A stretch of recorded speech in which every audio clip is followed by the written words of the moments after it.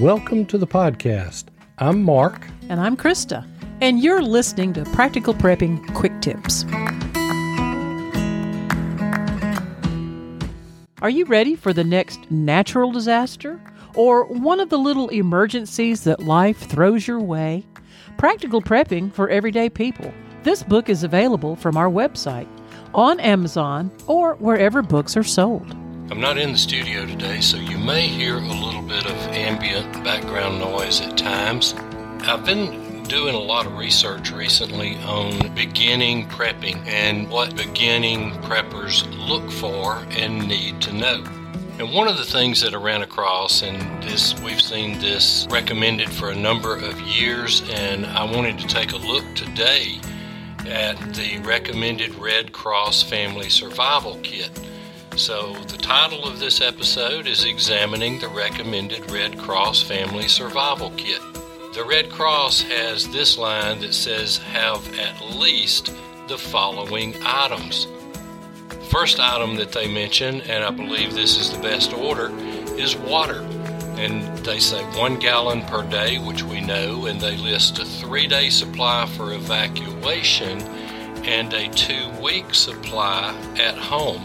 That comes out to 56 gallons for 4 people for a 2-week lockdown or a 2-week period of time without water in the house. So that's something that we need to think through. That's a lot of water. That lends us the idea of having renewable water source and a way to filter and purify that. Second, they list food. Non-perishable, easy to prepare items, and again they say a 3-day supply for evacuation and a 2-week supply at home. A 2-week supply of food is not that hard to come up with in a relatively short period of time. We saw what happened with the snow in Texas a couple of years ago. We saw what happened in California with 10 feet of snow this year. And with 10 feet of snow, nothing's moving. You're not going to get food, and no food's going to be brought to you. So look at that 2-week supply. If you need to evacuate, you can grab a 3-day supply of that food. And you might also want to even consider having a second bag of that food. And you might have it in such a way that it actually resides in your get-home bag with the things that we've talked about, with snacks, with jerky, with canned meat. I like tuna, and so I carry some tuna packed in water, and I can drain it and eat it right out of the can. I can heat it up if I want to, but that's just some things to consider.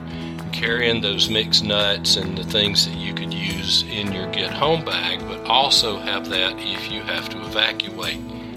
Number 3, they list a flashlight. You know how I am about flashlights. 1 is not enough. 2 is 1, 1 is none. I've got one in my back pocket right now. I've got one in my EDC bag over here. I've got one out in my car. We need plenty of flashlights available. And this is a good place where you can use those very inexpensive dollar store type flashlights to have available for children. There used to be a time when our grandson, when I walked in the door, he wanted my flashlight. So I knew that it was going to need battery replacement after. And if we're in a situation where we have lights out, they're going to want their own flashlight, so those inexpensive flashlights are a good thing to have. And have extra batteries for those flashlights. Actually have extra batteries for every device that you have. And you're going to want some type of battery-powered radio, and make that a NOAA weather radio if possible. Next thing that the Red Cross lists is we need at least a basic first aid kit. This could even be a boo-boo kit. It doesn't have to be elaborate, but if we're starting to build a family survival kit, we need to have that first aid kit in there. Now, they also recommend 7-day supply of all medications that we regularly take or any medical items that we need. So that needs to be in or near your survival kit as well. I don't have mine inside the survival kit, but I have my medications in a single bag that I can grab and go. They mentioned a multi-purpose tool. There's so many reasons to have a multi-purpose tool. It works as a screwdriver, it works as a knife, it works as a pair of pliers, and you can get these from inexpensive to very expensive, and you can get them with all types of tools on there. They mentioned sanitation and personal hygiene supplies. We saw what happened in the COVID situation with the lockdown and the toilet tissue shortage. We need to keep a stock just in case. And any personal hygiene items that you need. We need to keep at least 1 or 2 extra deodorants, at least 1 or 2 extra tubes of toothpaste, extra toothbrush, hair combs, those kinds of things. But anything that we need for personal hygiene needs to be in that kit. Now they mention on here copies of personal documents, your medication list, your medical information, proof of your address, deed, passports, birth certificates, insurance policies. You can use copies of all of these. This is what we've mentioned with the emergency binder. If you have to evacuate, then you grab that emergency binder to go with you. So this is kind of a secondary type of thing, but if you're just getting started, put these items in there.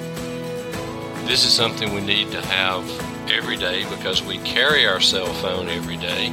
We need to have chargers, extra charger cables go out, the charging heads go out, so you need to have those extra as well.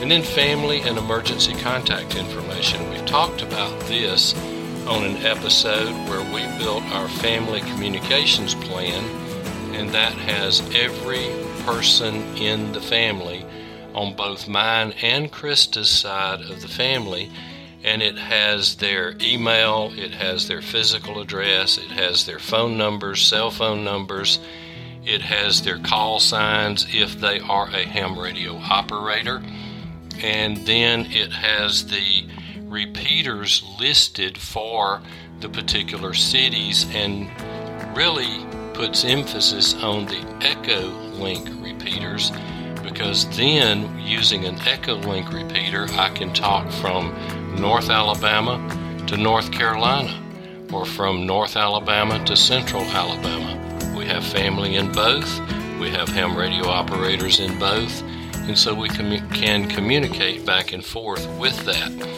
But we also have the emergency contact information in there. So if there's something that happens, we have the gas company's phone number. We have the electrical company's phone number.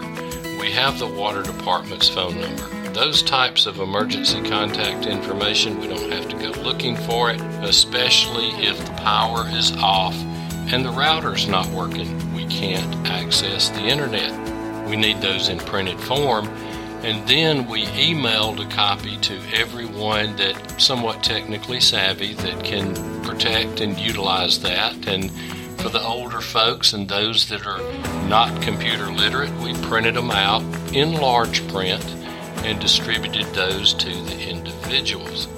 Now you need some extra cash. It's always good to have that extra cash. If it's in that survival kit, great.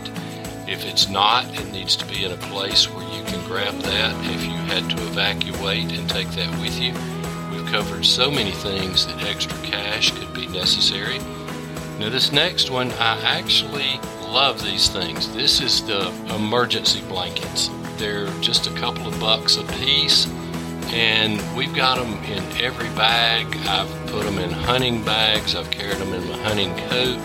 I've actually been in the woods when the wind and the weather and the temperature was so bad that I literally had to wrap up in those to be able to stay where I was, and they work great. I found out after about 20 minutes wrapped up in that thing, I had to unpeel it a little bit so I didn't burn up. Next thing that the Red Cross mentions here is maps of the area, and if we're going to do that, it's probably good to put a compass in there with it. And you might want to pre-mark some areas on that. One would be, reconnection areas. You need an area there at the house. You need one in the neighborhood. You probably need one regionally as to where you would reconnect if you are separated. Now, they go on to say to consider the needs of all family members and add supplies to your kit as necessary. They mention medical supplies such as hearing aids and extra batteries, extra glasses, contact lenses, and such as that. I wear contacts and I have glasses. The contacts, I wear the extended wear.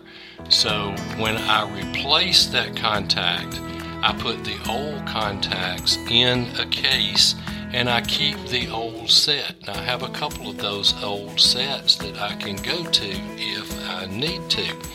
So that's just something to keep in there. Baby supplies. How about baby formula, baby diapers? You really can't do without those things. I mean, there's alternatives, but they're so convenient to have them with you. How about pet supplies? Do you keep some of those in your emergency survival kit? Maybe an extra carrier, maybe an extra bowl for their food and water if you do have to evacuate. How about a leash for the dog? How about two-way radios? Those are good things to have. And then they add an extra set of car keys and house keys, and that's not a bad idea either. I'm always losing my primary set, and half the time I have to go with Krista's set when we're driving her car. And then here's one that we've talked about many, many times, a manual can opener. Tremendous item to have when you need it. So many folks today don't even have one in their house. You need that manual can opener so that you can open that shelf-stable canned goods to be able to eat. And they go on and mention matches, rain gear, work gloves, blankets or sleeping bags. It's good to have extra clothes in there as far as an evacuation bag. And we've talked about those evacuation bags a number of times. Go back and find that, listen to it. We just wanted to examine the recommended Red Cross Survival Family Kit, add a few things to that, make some comments on it. And we certainly do appreciate you being here with us. We so appreciate that. You take your time and you listen to us, and we would appreciate you sending us an email and letting us know that you enjoy the podcast. Suggest some subjects and topics that you would like to hear, and we'll do some research and see if we can't include some of those topics. Again, thank you for being here, and as Krista always says, stuff happens, stay prepared, and we'll see you next time. We hope you have enjoyed this episode of Practical Prepping Quick Tips. Would you consider supporting the podcast by buying us a cup of coffee? Go to the website, practicalprepping.info, and click on the link to Buy Me a Coffee. You can contact us by email at info@practicalprepping.info. You can also contact us through Facebook and through the website. And until next time, remember, stuff happens. Stay prepared.